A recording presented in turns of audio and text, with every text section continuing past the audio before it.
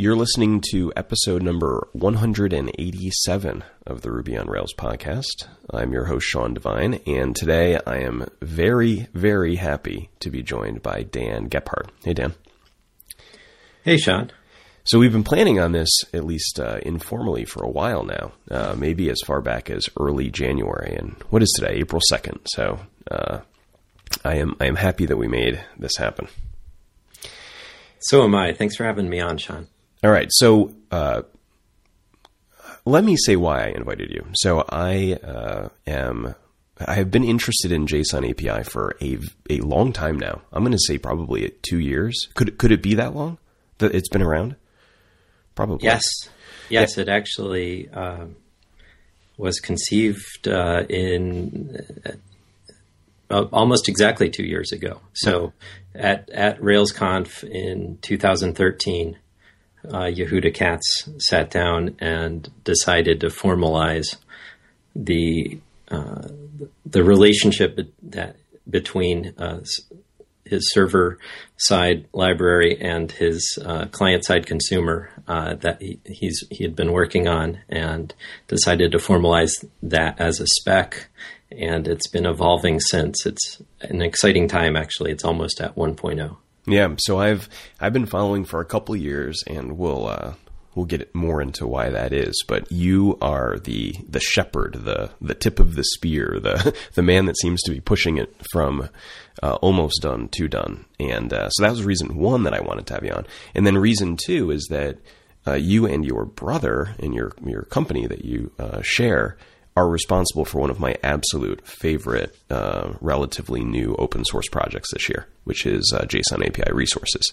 So either one of those reasons would have been more than enough for me to just be dying to talk to you, but combine them together, and I'm psyched.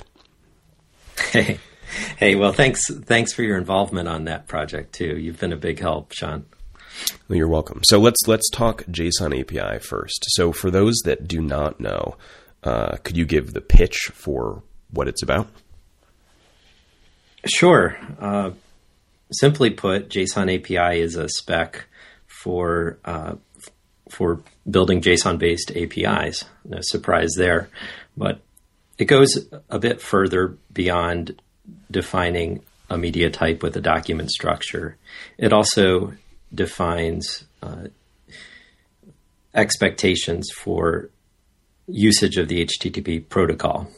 It doesn't try to override the HTTP protocol, but it provides a path for using the protocol in a RESTful way to create, update, delete, and fetch resources.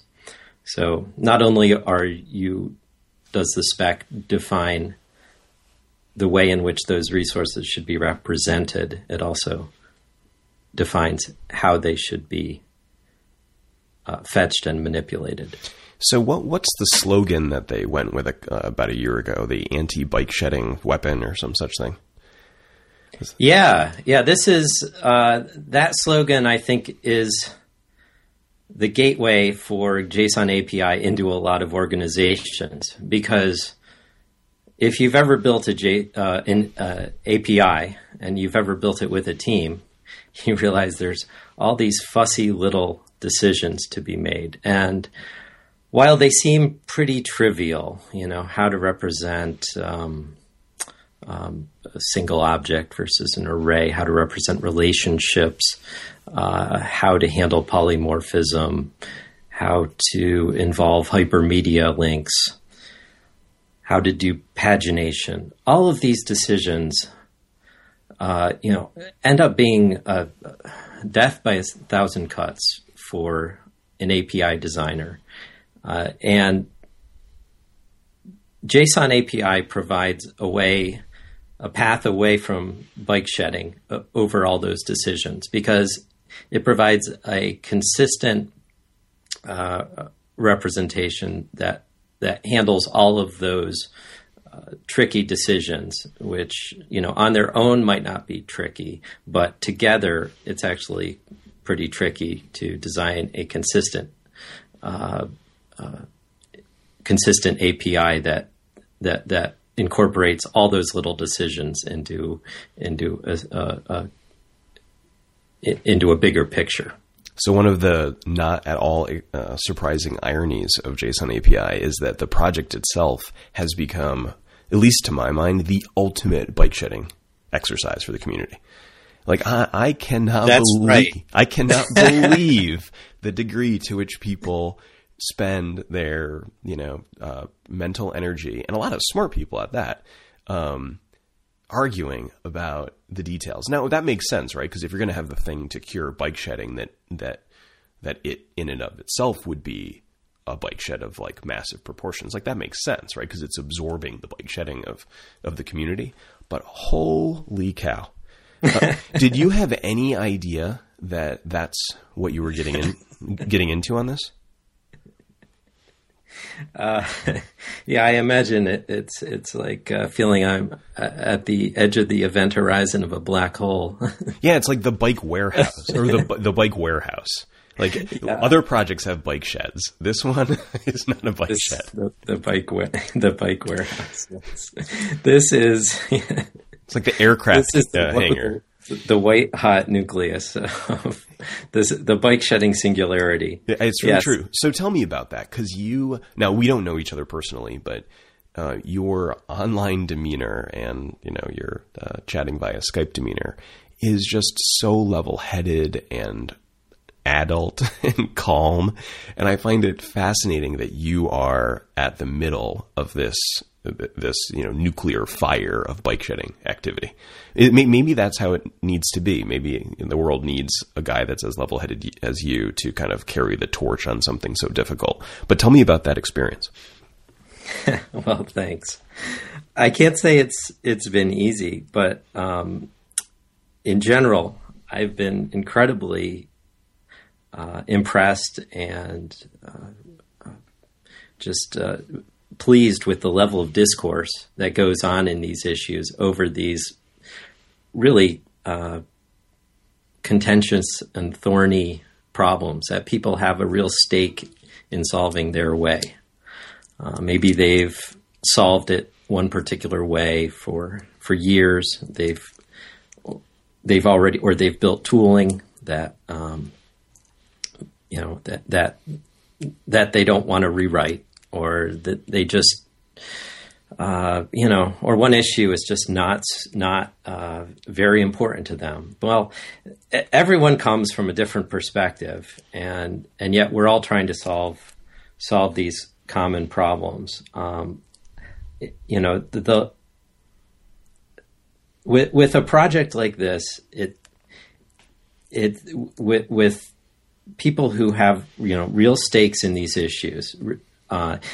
I've just been impressed with the level of respect and the maturity of the community that I think is not just me as a maintainer, it hasn't just been me, but it's also been Yehuda and Steve Klabnik. Tyler Kellen has come on board, and he's been helping a lot with issues recently. And he's also got an implementation out there called Endpoints for Node. And all of these people are not in this to ram opinions down other people's throats. We're all trying to build consensus here, and so if we can simply focus on the goal of a particular issue or a PR, that from a technical perspective, what are the merits, the blockers here? Where does it conflict? Then we can get away from personalizing it and focus on how it fits into the cohesive whole. Yeah, I think you've earned the kind of trust of the community on that point, because there are a handful of changes that were made between RC1 and RC2 that I think most maintainers would not have made, that I think were good ideas. I'm trying to think of a couple good examples. Was that when linkage happened instead of included? I think so. Well, I would say that the spec's undergone a real change of character in the last year.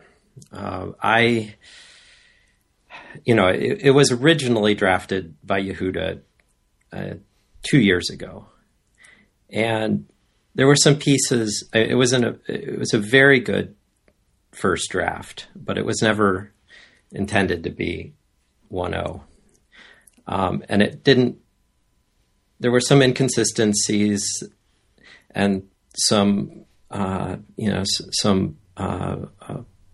scenarios that it just didn't account for, and it evolved. The draft evolved slowly to incorporate a lot of edge cases, and we had some implementations that were based upon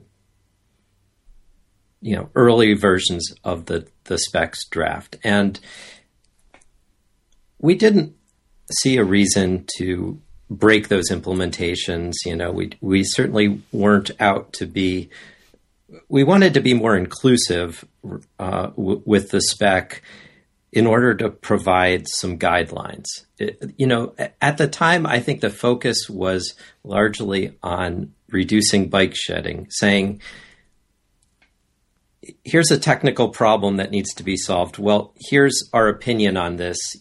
Implement this if you like, otherwise don't. And with this approach led the spec to grow, and it incorporated some kind of orthogonal concepts like support for JSON patch, which are RFC 6902, not just the patch verb, but the document type there too. And it tried to be inclusive about all of these aspects that really were pretty orthogonal. And it also tried not to break any implementations. So what we ended up with was an anti-bike shedding guidebook, but we didn't have something that could be called a standard. Yeah, there were just too many. Or could aspire to be called a standard. There are too many mays. Because I've implemented now, I don't know, a handful of apps with JSON API at its different sort of points in time. And I remember back in that sort of first version, maybe 2 years ago to 1 year ago, there were still a lot of choices that you could make. And it meant that the tooling around libraries that would expect something to be JSON API compatible just didn't exist because, it was too, it wasn't locked down enough what it meant to be JSON API. So I kind of felt like the transition from that period of its history to the more recent, more rigid, fewer mays, more musts kind of, that phase of its lifespan was inevitable. It kind of had to happen if it really was going to be an anti-bike shedding weapon. Yeah, I think that's a great take on it. And that is, while the anti-bike shedding aspect of the spec is great, I think it's only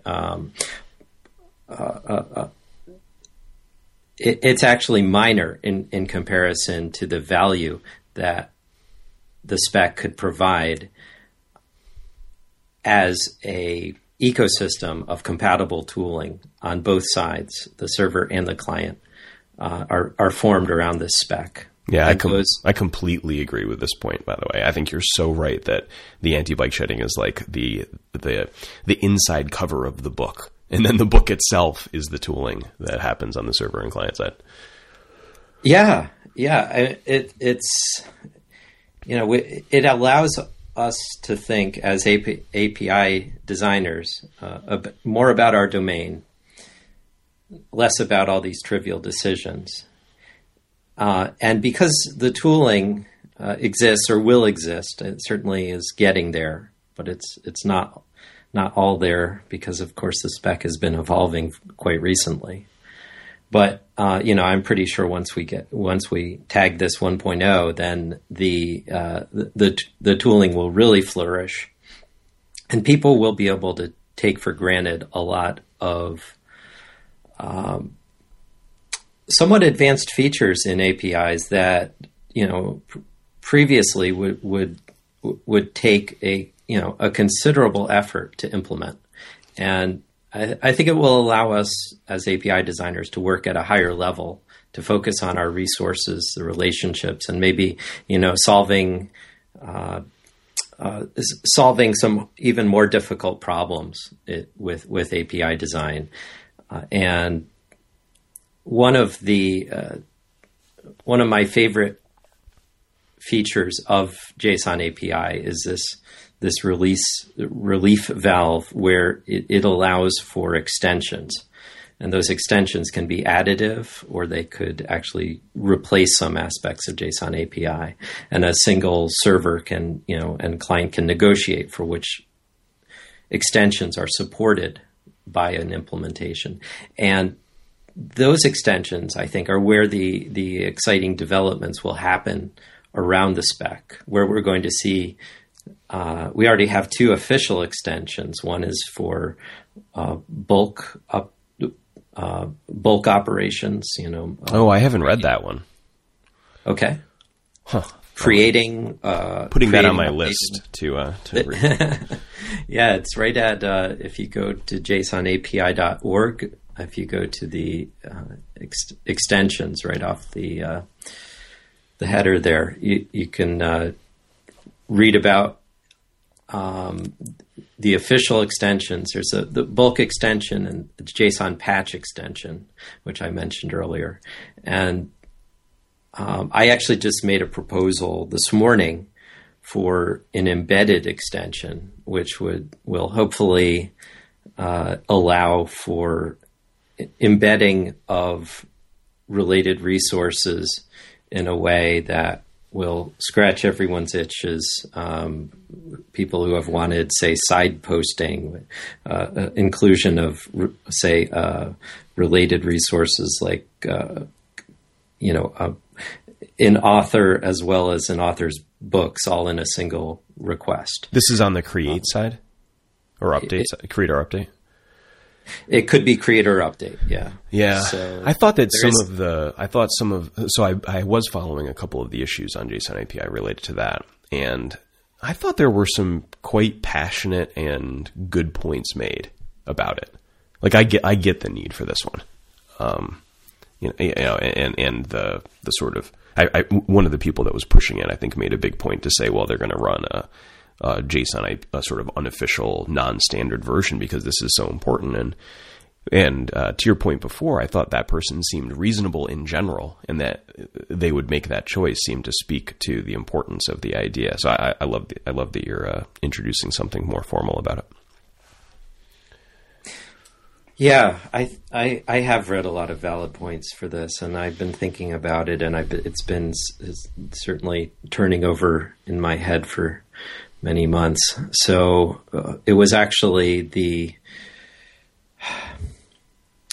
introduction of the linkage element, which allowed for the space in which this proposal could work, because an embedded object could sit parallel to linkage. So you could, for people who are not familiar with the spec, the linkage is used to define the type and ID of related resources. Well, we actually are using a linkage member within a particular link. It's a little hard to talk about JSON structure on a podcast, but it's probably best to look at examples. It's hard. It's hard to talk about it not on a podcast.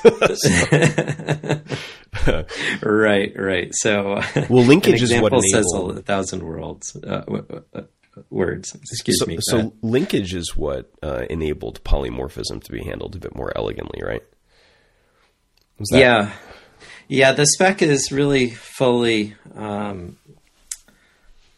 has full support for polymorphism now, which it never did before RC2 came along. It was the single biggest, from my usage of JSON API, I thought it was easily the biggest missing piece. Because there are other parts that were missing, like I think pagination wasn't included prior to that, and I thought that was a miss, but you could just add it on. The in other words, you could add to your server and handle it in a reasonable way, and it wasn't that big of a deal that it wasn't supported in the spec.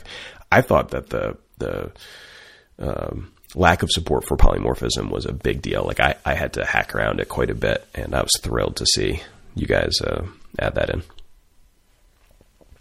Great. Yeah, it's a concern that just affects every piece of the spec. So either, you support heterogeneous collections or polymorphic relationships or you don't. There's no way to just simply extend the spec a little bit with an additive layer to support this. It actually has to be a primary concern, is what we found. And so we stepped back and decided it was worth it, even though I don't tend to design my APIs with a lot of polymorphism personally. I understand it has its place, and we really needed to address it head on, or else the spec would splinter, and we just couldn't handle it with an extension. So, yeah, we made it first class, and as part of the RC2 rewrite. So I'm glad it's useful to you, Sean. It is, yeah. So here's my recommendation. Let's take the JSON API sort of spec part of the conversation and put a bow on it. Because, in other words, let's not bike shed the bike shed on the podcast. That is fine with me. Yeah. So on behalf of everyone in the community, a gigantic thank you to you. There's no possibility that it would have made it to 1.0. Not that it has yet, but it's going to. And it wouldn't have made it there if you didn't do it. Having watched most of the issues go by over the last 2 months, it was a Herculean effort to deal with it. And what we're going to talk about next is the fruits of that labor, which is the tooling that's resulting. And that just wouldn't have happened without that effort. So thank you. Oh, thanks very much, and thanks to this great community too.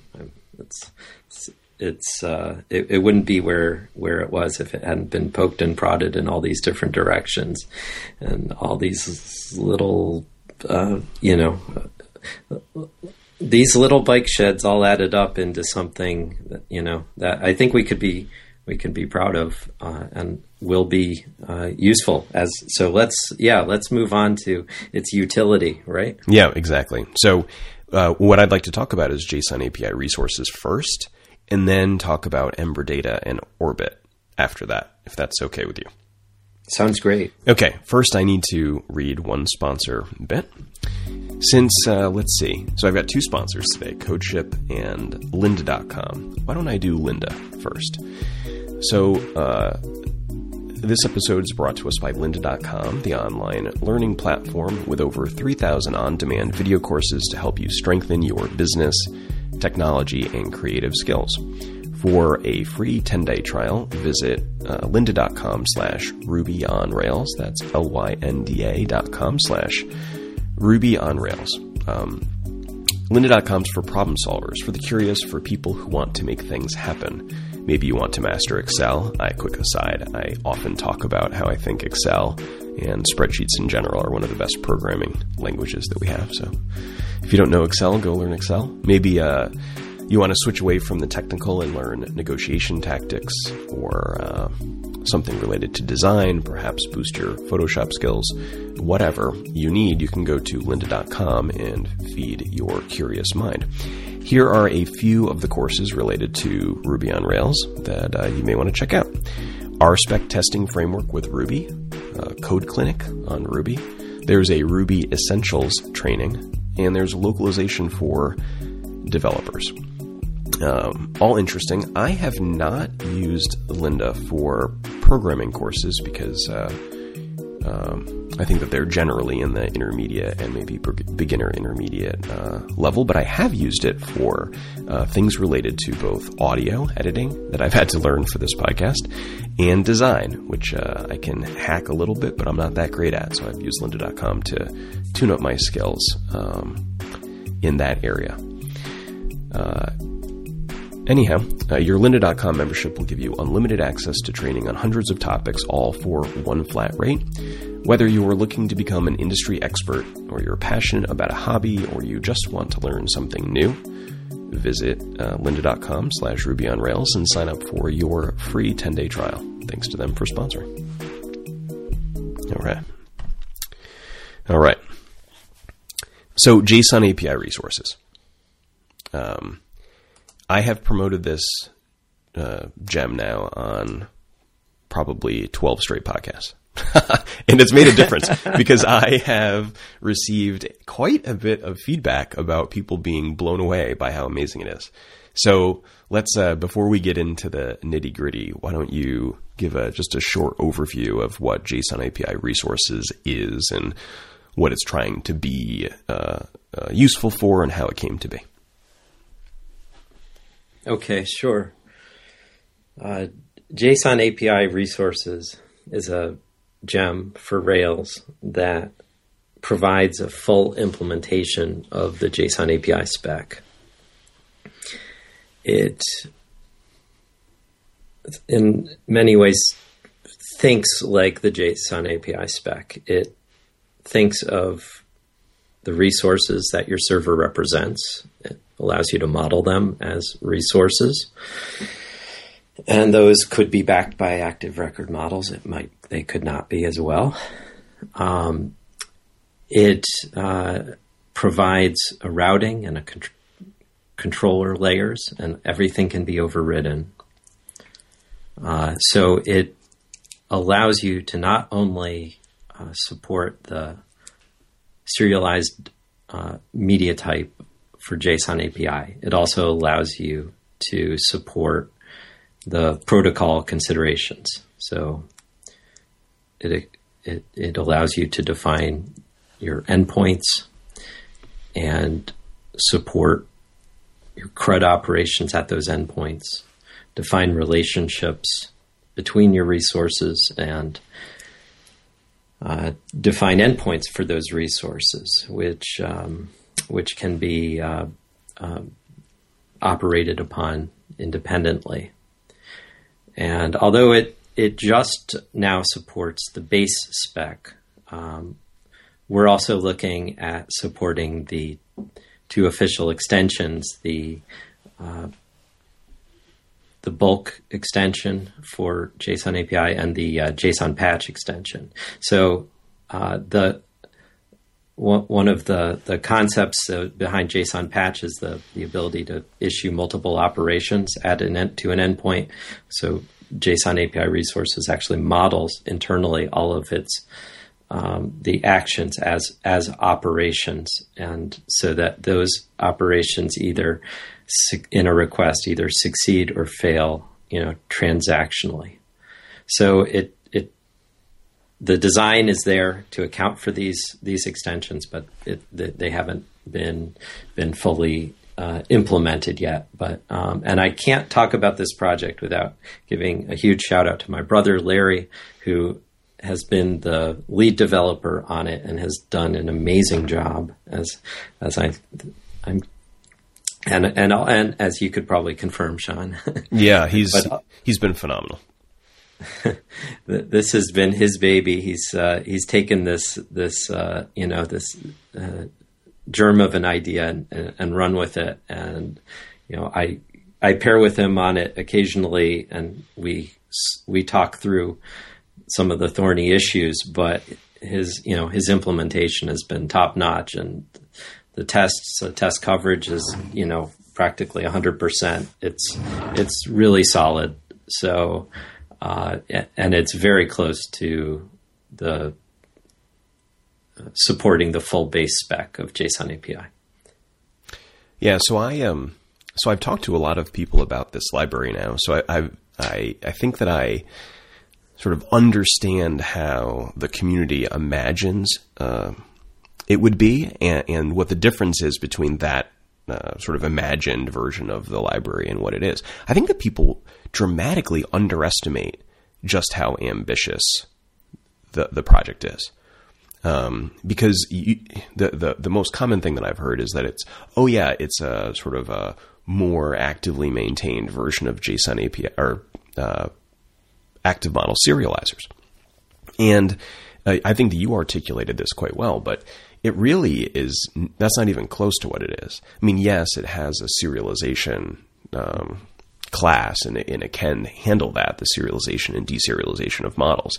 But what really makes it interesting is the routing and controllers in particular, and then everything related to actually handling the interaction between the server and its clients. And that's the bit that blew my mind in terms of upside. That, I mean, it's one thing to say, yes, it's easy to convert this resource into a JSON payload or vice versa. It's a whole other ballgame to say, that the server itself will basically for free rig up its endpoints to behave in a very sophisticated way with just a little bit of configuration per resource. So I wonder what we can do. I wonder what we can do to make it clear just how ambitious JSON API resources is, and just how sort of amazing things can be for the developer once they've adopted it. What are your thoughts on that? And do you have that same sort of experience that it takes a little bit for people to see just how amazing it is? Well, yeah, I think that's definitely true. I think that the community's in store for some nice 15-minute demos. Some full stack applications being created that have JSON API at their heart, that implements some not trivial relationships among resources and on the server side, and model that same representation on the client side, and give you a whole lot for free. And it's JSON API that helps define, all those interactions. Yeah, I agree. I think maybe I wonder if for the 1.0 release and sort of the corresponding June 12th Ember sort of mega release across everything, if that wouldn't be a good opportunity to have a little bit of a show off application demo video that shows what's possible. It's a good idea. Yeah, no doubt. I'm not the fastest typer in the world, but at least with a demo video, I can speed that up. Exactly. I'm in the same boat there. We could solve that problem. That's right. That's right. I think that the code, so I've contributed a bit to it. I mean, not a lot, but maybe, I don't know, a handful of PRs that are interesting. And it's not that hard to work on either. I mean, I think it probably took me 1 or 2 PRs before I had a decent understanding of how the application worked. The operations and sort of use of operations, and the mapping of the controller actions into the right operation, and then that sort of whole workflow. I think that was maybe the most unclear bit to me. Because it wasn't. I could see how that could be true. It's not exposed too obviously, and I think we need to do a better job of exposing that, because I think a lot of the more interesting applications, more challenging problems to be solved here will involve multiple operations. So yeah, so that bit took a little bit, but once that became more clear, it was quite straightforward. And I think my favorite thing about working on that library a little bit is how reasonably easy it was to add in callbacks and a couple of other features that enabled the developer to kind of insert themselves into the life cycle of a request to do things like authorization. That was the main thing I was concerned about.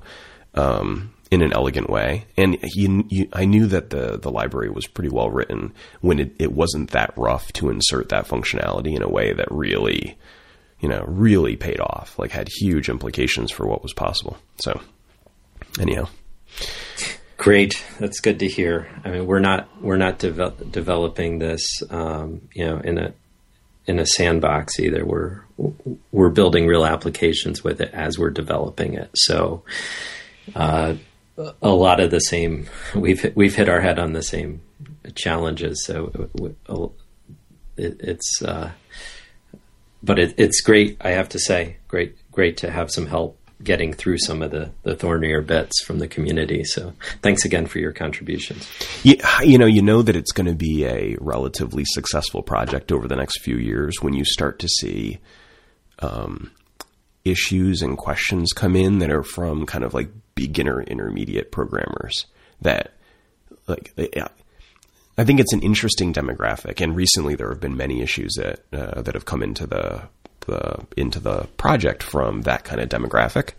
And I think it speaks to how big the upside is, because that's the demographic that isn't too set in their ways already. You know, like they aren't too good to use a library, or they're not too committed to making something on their own, or maybe not capable even of doing so. But man, people get excited about what's possible. And that to me is like the positive version of the canary in the coal mine on JSON-api-resources right now, is this sort of bubbling of interest from people that are, clearly professional programmers, but maybe early on in that journey. And it really lights up their imagination. Kind of like Rails used to, I think. Oh, that's great to hear. Yeah, I think just like Rails did in the beginning, this provides such an easy on-ramp, and also solves some rather thorny problems in a way that's still accessible. So I'm really pleased with that comparison. Thanks. So here's my biggest feature request, which, I understand I could go to work on this, and I haven't, but here's my biggest feature request, which would be documentation generation. Mm. Because that is, so I'm working on something right now it's not that large of an application now. It's, say, like medium size, but is part of an ecosystem that over time will be quite big, that I've locked down on JSON-api as the convention across all of the related services in this sort of ecosystem of apps. And the experience level of the people on the team varies. There are, some open source Ruby people like me, and then there's a bunch of .NET, and there are people that are better programmers and maybe more junior. It's a huge range on most dimensions of what types of people are involved. And needing the API that's created with JSON-api-resources and the Rails app plus JSON-api itself is, like you said, quite sophisticated, right? It can do all sorts of things. And I have found it challenging to provide documentation that adequately exposes that at the resource level in a way that is easy enough for the less initiated in all these tools to deal with. So I'm not sure exactly what the solution is for that, but that's a thing.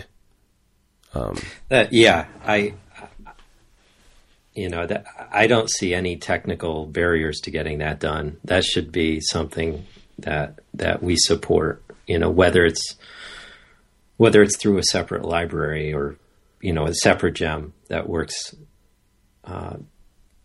together with JSON-api-resources, or whether it's, just in the gem itself. But I agree that that's really important. I mean, it may become less important if JSON API really catches on and the client libraries are out there to support it and all of its capabilities, so that you basically are defining your resources, and then you're able to work with them and free yourself from the actual hand coding of the serialization and deserialization on the client side, and the how to sort, how to paginate, how to get relationships, all of these details. If that's all encapsulated in a client library, then that's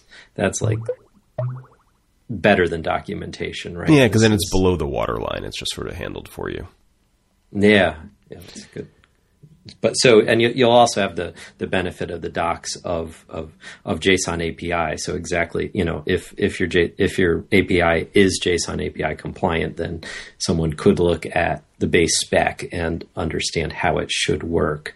But there really needs to be that higher level documentation that is very specific to your API, and I think that's what JSON API resources could provide, and that's what you're asking for. I think that's a great request, and that's definitely on our radar too. Yeah, I think that I agree with exactly how you said it, which is that ideally it would produce documentation specific to the library, and then would just reference JSON API. I think that'd be fine. In other words, it doesn't have to articulate every single, and nor could it practically, and still be readable, articulate every possible variation of what you could do. But some examples, and then kind of an overview of what JSON API is, maybe reference to the clients that they could use, and examples of using it.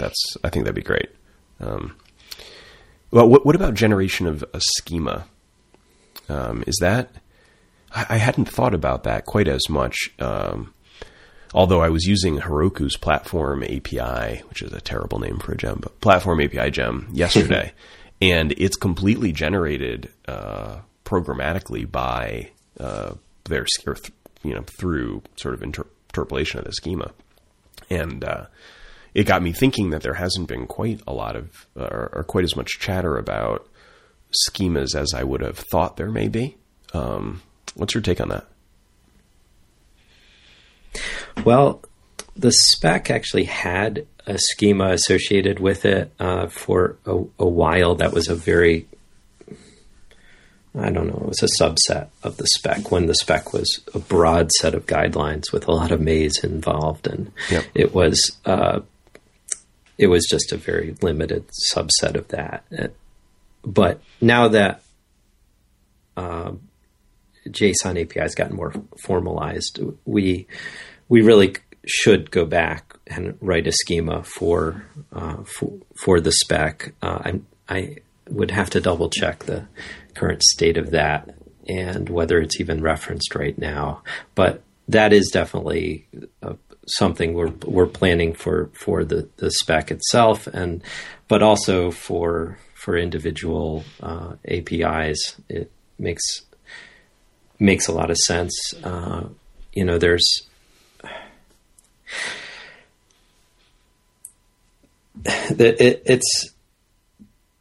As developers, we all know it's not as the output from simply defining a few things without it is such as these resources is perhaps it's naive to think that you can fully describe the operation of a sophisticated application just through its nouns, right? So there's a place for defining a schema at endpoints. There's a place for defining capabilities such as supported requests, even though the spec defines how resources should be manipulated.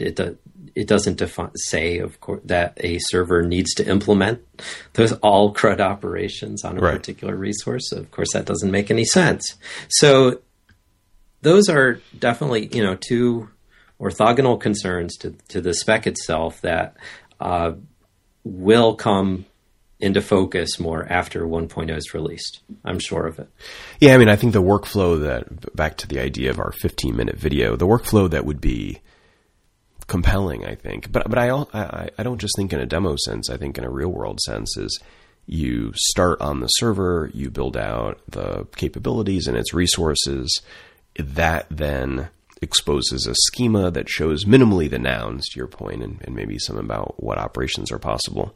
And then on the Ember side, or pick your client framework, you could generate off of what the server was exposing as its schema your base set of models, right? Because that wouldn't be nothing, because especially in a decent size API, that work is a pain.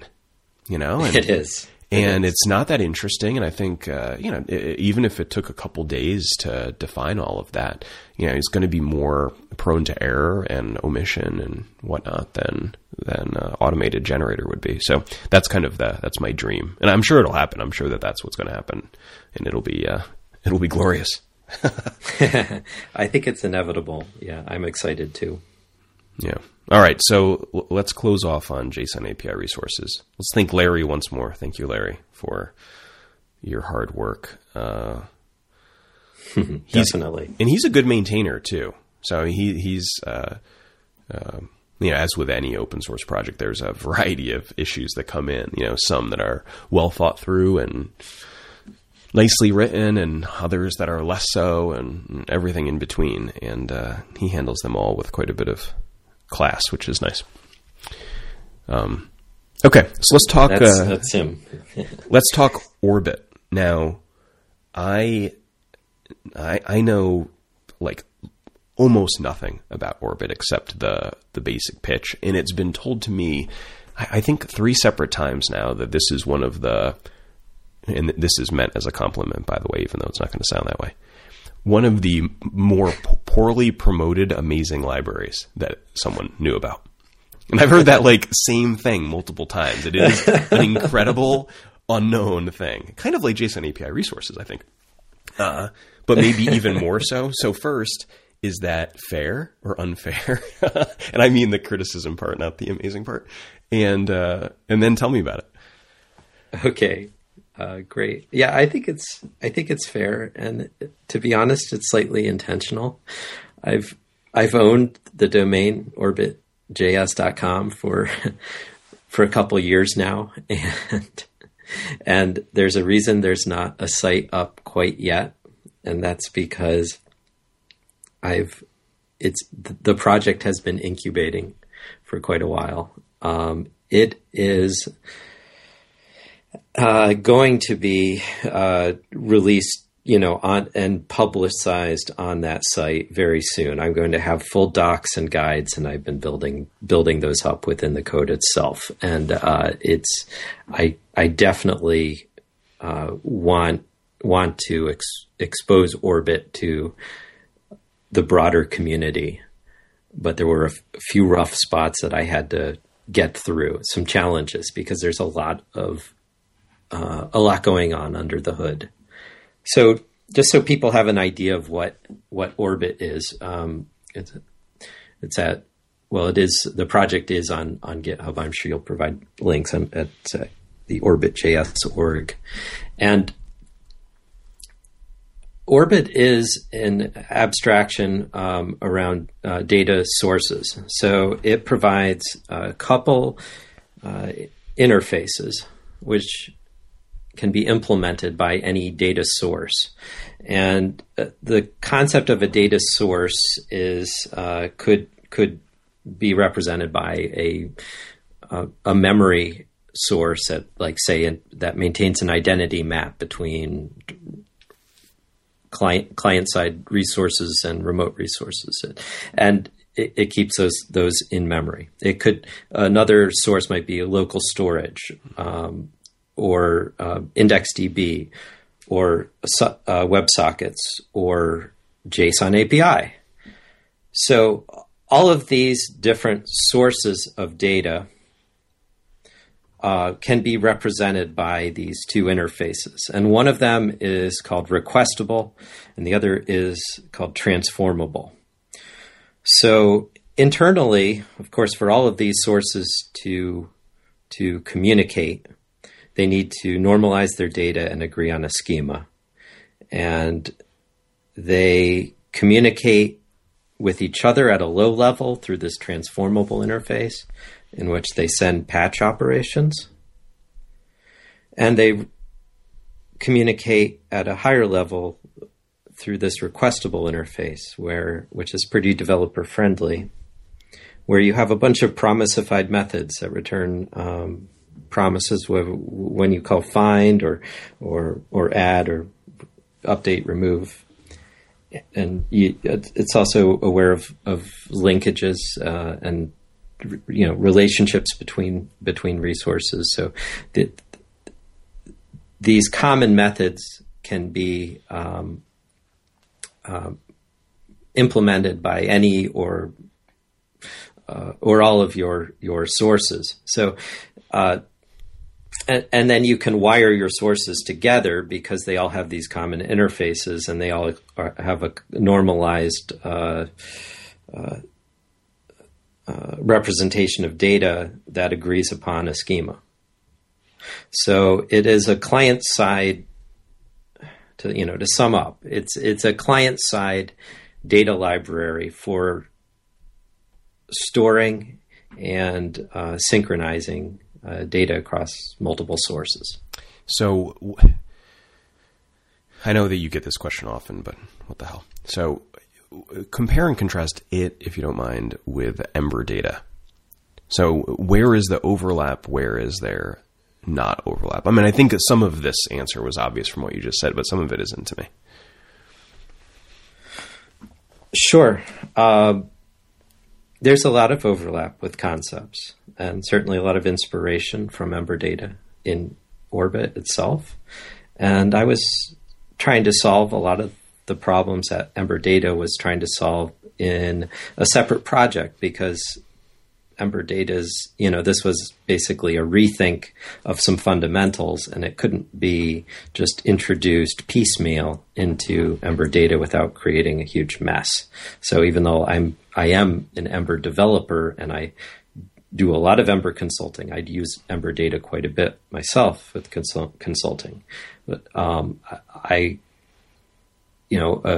couple years ago, it was kind of the early formative phase time of life for Ember Data, and now Ember Data is getting close to 1.0 and is pretty stable and does what it does pretty well. But back then, I was trying to solve. When I thought of Orbit, I was trying to solve a lot of the problems with a new and more flexible and not Ember specific even way. So first of all, Orbit is not Ember only. There is Ember Orbit, which is a library that joins the two, of course, that provides Emberified interfaces into Orbit sources. And it's very similar in its interfaces to Ember Data. But the core difference, I think, is that Orbit provides a lot of flexibility in the number of sources that can coexist in an application, and provides management of the data flow for all of those sources. In Ember Data, you have a single memory store, and you have a single adapter for that store. And if you want to say, that adapter is probably a REST adapter, or it might be Firebase or something.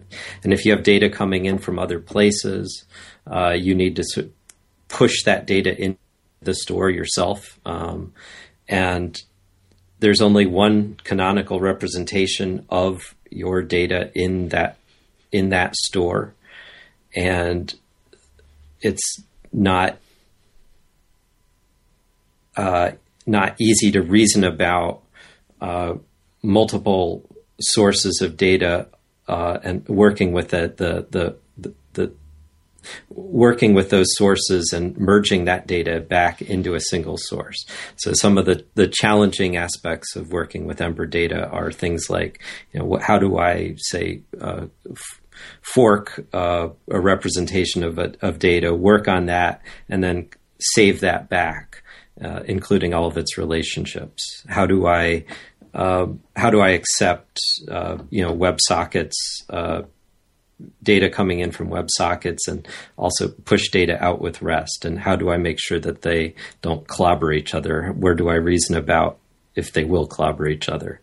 How do I save data off to local storage? So these are some of and then reinitialize my data source from local storage or IndexedDB. So these are the problems I was trying to reason about.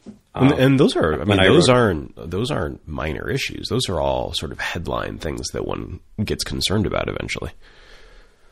It seems to me, at least.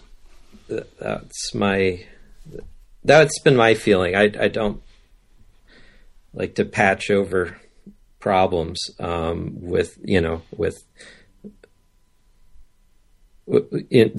seems so fundamental. And I'm not. I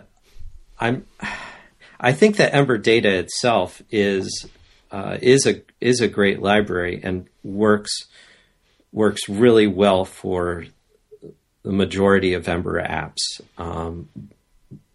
But I do see a lot of room under the hood for extension. So even though, it may seem right now that it doesn't solve these problems, I wouldn't say that it can never solve these problems because of some fundamental architecture issue. Nothing that I'm saying is fundamentally incompatible with the nature of Ember Data. So I'm not promoting Ember Orbit, say, as exclusively at the expense of Ember Data, because I know it's still alpha, and I'm still working on some aspects here, and it's all part of why I'm keeping it pretty much on the down low, although I'm trying to talk about it enough so that people who are interested can lend a hand and provide feedback. But it's not quite ready for mass consumption, and I still ultimately I hope that Orbit's design can influence Ember Data down the road, and I've talked with Tom Dale and Yehuda Katz about this. I actually work with them. I do consulting through Tilde. My company Cerebrus partners with Tilde to provide Ember consulting. So I work directly with them. So this is not a big unbroached topic. Right. All right. So I think there's opportunity for collaboration down the road. I'll leave it at that. So let me see if I heard you right, because I'm less in the weeds on this than I am on the other stuff. So they're not drop-in replacements for each other, but basically tackle the same class of problem.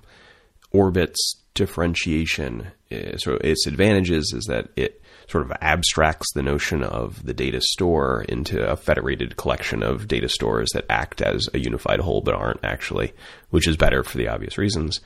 And it is sort of built in the first place for a heterogeneous set of connections to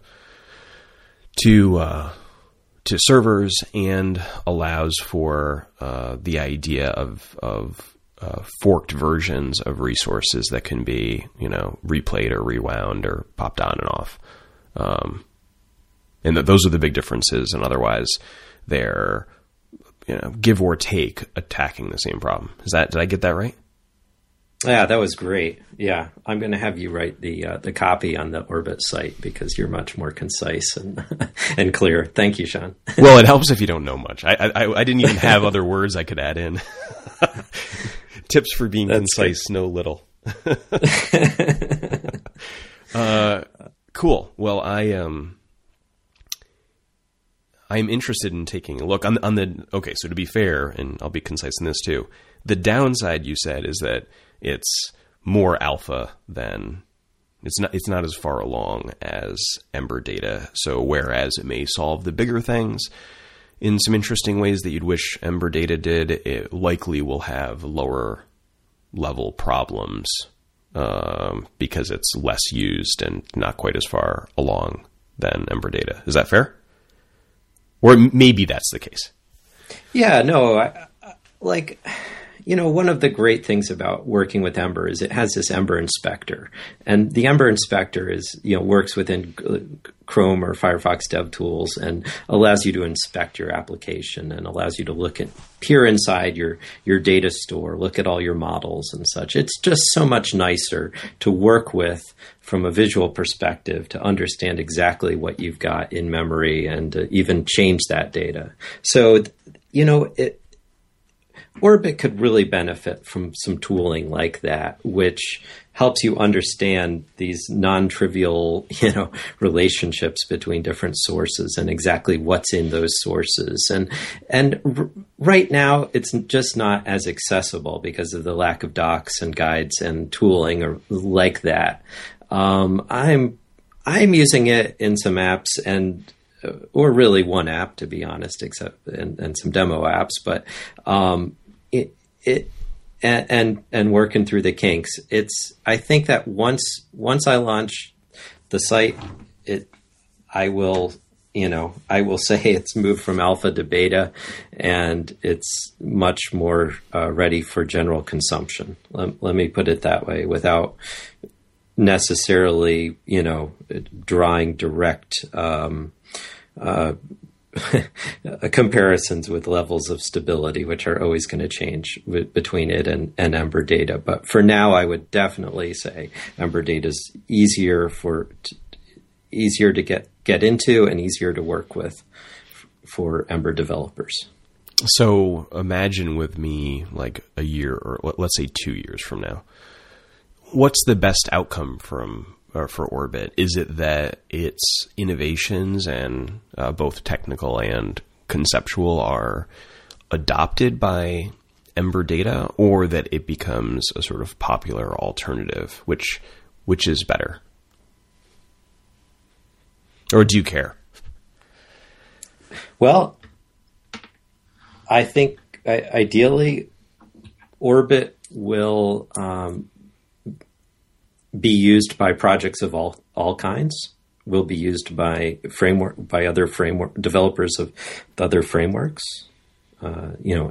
Angular, React, and as far as its integration with Ember Data, it could go so far as to replace the internals of Ember Data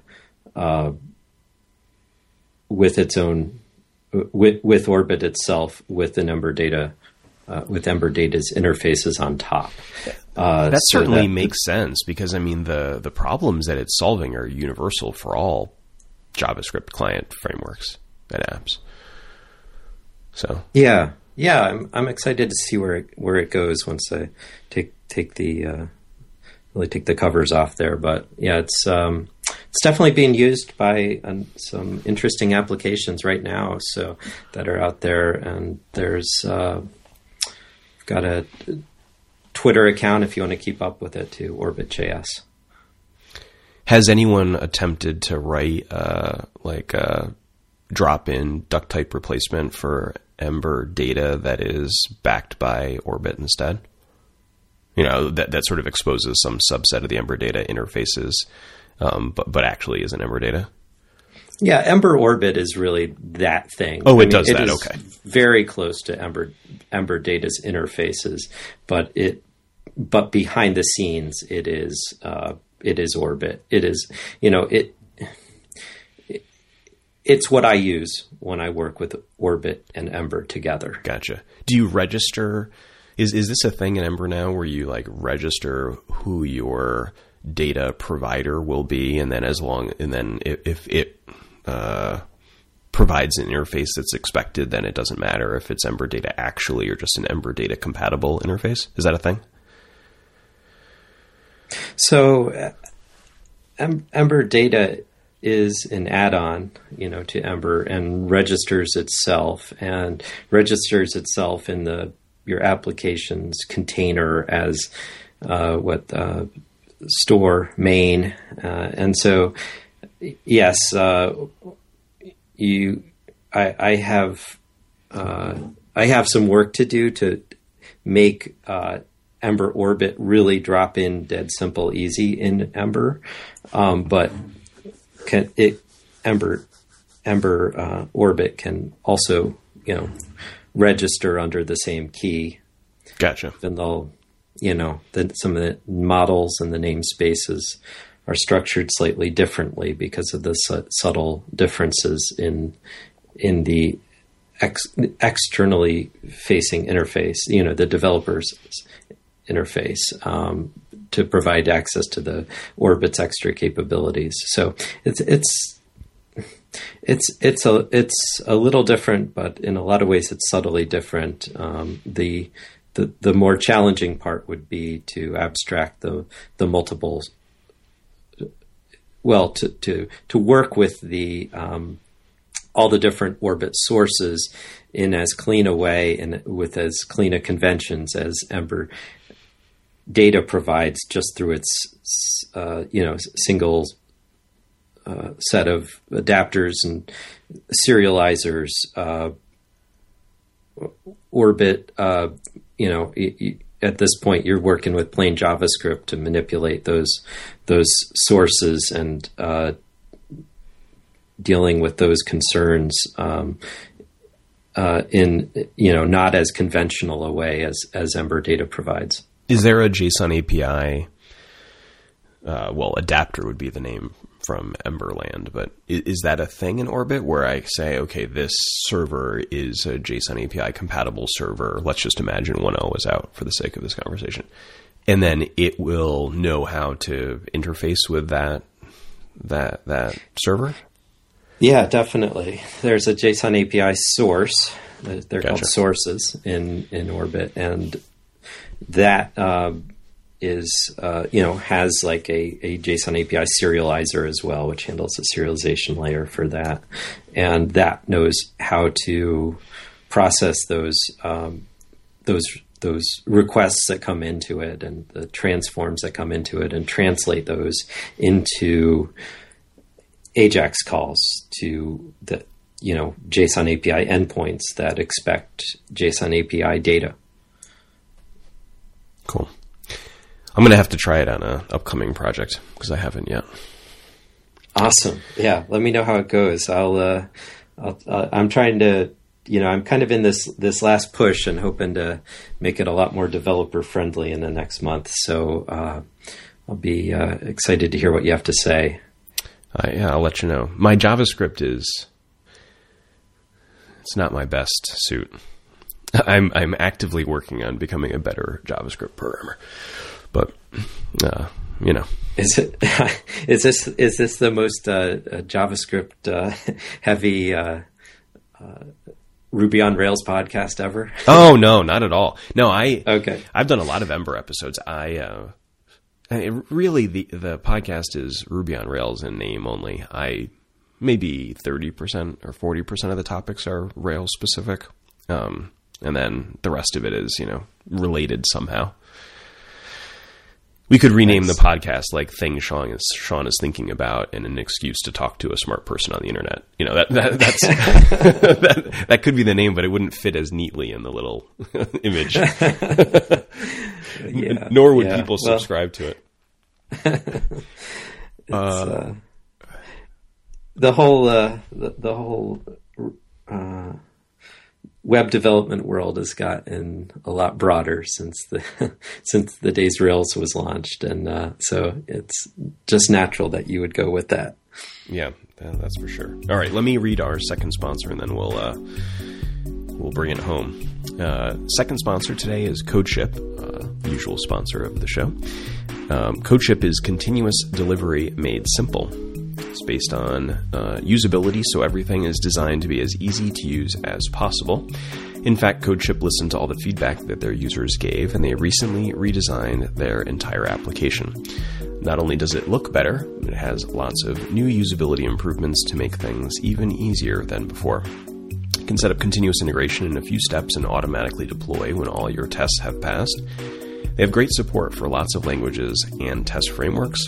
Integrate with GitHub and Bitbucket, and you can deploy to cloud services like Heroku, AWS, Node.js, Google App Engine, or your own servers, wherever they are.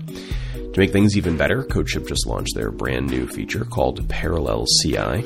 Parallel CI allows for faster testing than ever before. You set up test pipelines, split up your test commands across them, and then run your test suite in parallel. It can speed up, if your test suite is built for this, it can speed up your development and deployment speed quite a bit. They have a free plan, so anyone can try out both CodeShip and Parallel CI. It includes 100 builds a month and 5 private projects. You can find CodeShip and learn more about Parallel CI at codeship.com and check out their blog at blog.codeship.com to get updates. If you use the offer code 5x5Ruby, you'll get 20% off any plan for 3 months. Thanks to CodeShip. All right. So we covered a lot of ground. This has been quite a good conversation. Thanks for going in all those directions with me. Hey, thanks for covering all basically the full stack of my work here. It's pretty cool to have a chance to talk about it all together. I know. I felt a little creepy in the conversation. We had never spoke before this conversation, and I knew like a lot about the work you do. So I think it just so happens that what you work on overlaps almost exactly with what I'm interested in doing lately. So it's that's awesome. So do you get to work with your brother? You guys are part of the same company, is that right? That's right. Yeah, we co-founded Cerebrus, which is. It was many years ago, and we've been a consultancy, and we're also bootstrapping a product too. So we're got our a lot of irons in the fire, so to speak. So like Tilda, kind of, some consulting work, Yes. Plenty of open source, and a product. Yes, quite a lot of overlap with our goals and such. So, and our consulting, obviously we consult together. So that's been a great partnership. So I won't ask you about any specifics about the product that you're working on, but on the technical side, is it going to be a good example of what's possible with applications built in client-side frameworks, and kind of the various virtues that believers in that approach extol? That's my hope. Yeah, Larry and I have probably put in over 50% open source time the last year. It's just been a huge year for open source for us for all of these projects, and we're doing it, to drive this vision of where we think the full stack should go, and hopefully bring a lot of other people along with us. And there are a lot of good people who are already going in these same directions like you. And we hope to build something that'll be a great example of all of these technologies. I found this conversation about client-side frameworks and, their future and their merits, etc., recently very frustrating. Like, I find this incredibly frustrating that so I mean, by skill, I'm much better on the server side than I am the client side, to be honest. But by sort of goal, I don't find that at all. Like, every time I use Google Apps, which is every single day for some purpose, right? Either like right now, I'm looking at a document that had the CodeShip ad on it. I use Google Spreadsheets or Google Slides. I sort of like can't feel like you can use Google Apps and not believe that that's the future, right? Like that kind. Like, I just don't understand how you can use that and say, what would be better is if I asked a server 500 miles away for a document every 3 seconds. I just don't get it. And when I hear the reason I think respond well to your sort of online persona is that it seems like you are feeling that way, especially with Orbit. And I get very excited when I hear that people are working on things that I think are in that vein, because more examples that aren't like mega company A, but rather, indie shop B, I think are very helpful. Yeah, I agree. I think there's sort of a shared vision that is growing stronger,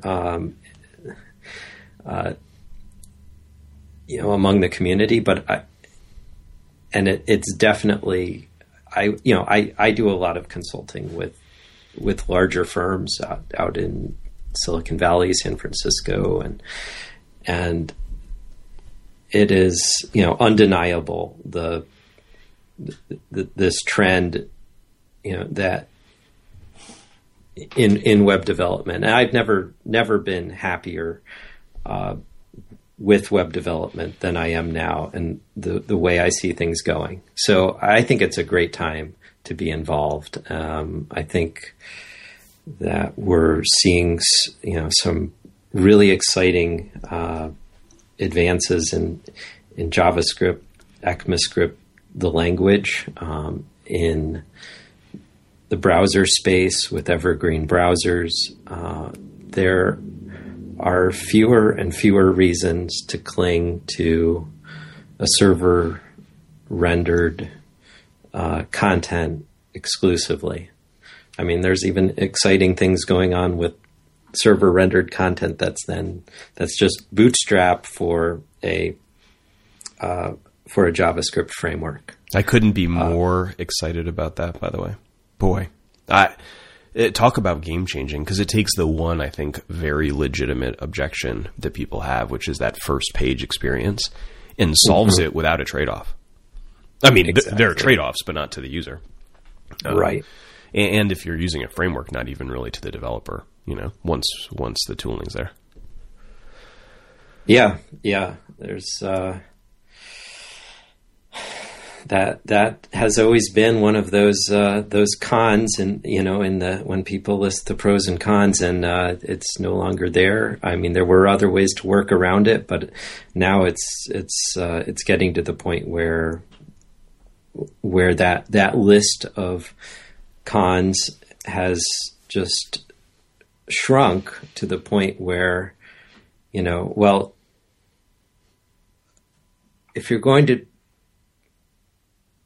it's shrunk to almost nothing, but to the point where, yes, you have to do very solid engineering on the client side. You have to really test your app, write client-side integration tests, test your client side separate from your server side. You have to put in the work to provide that solid user experience. But once you do, that experience is superior to a server rendered application for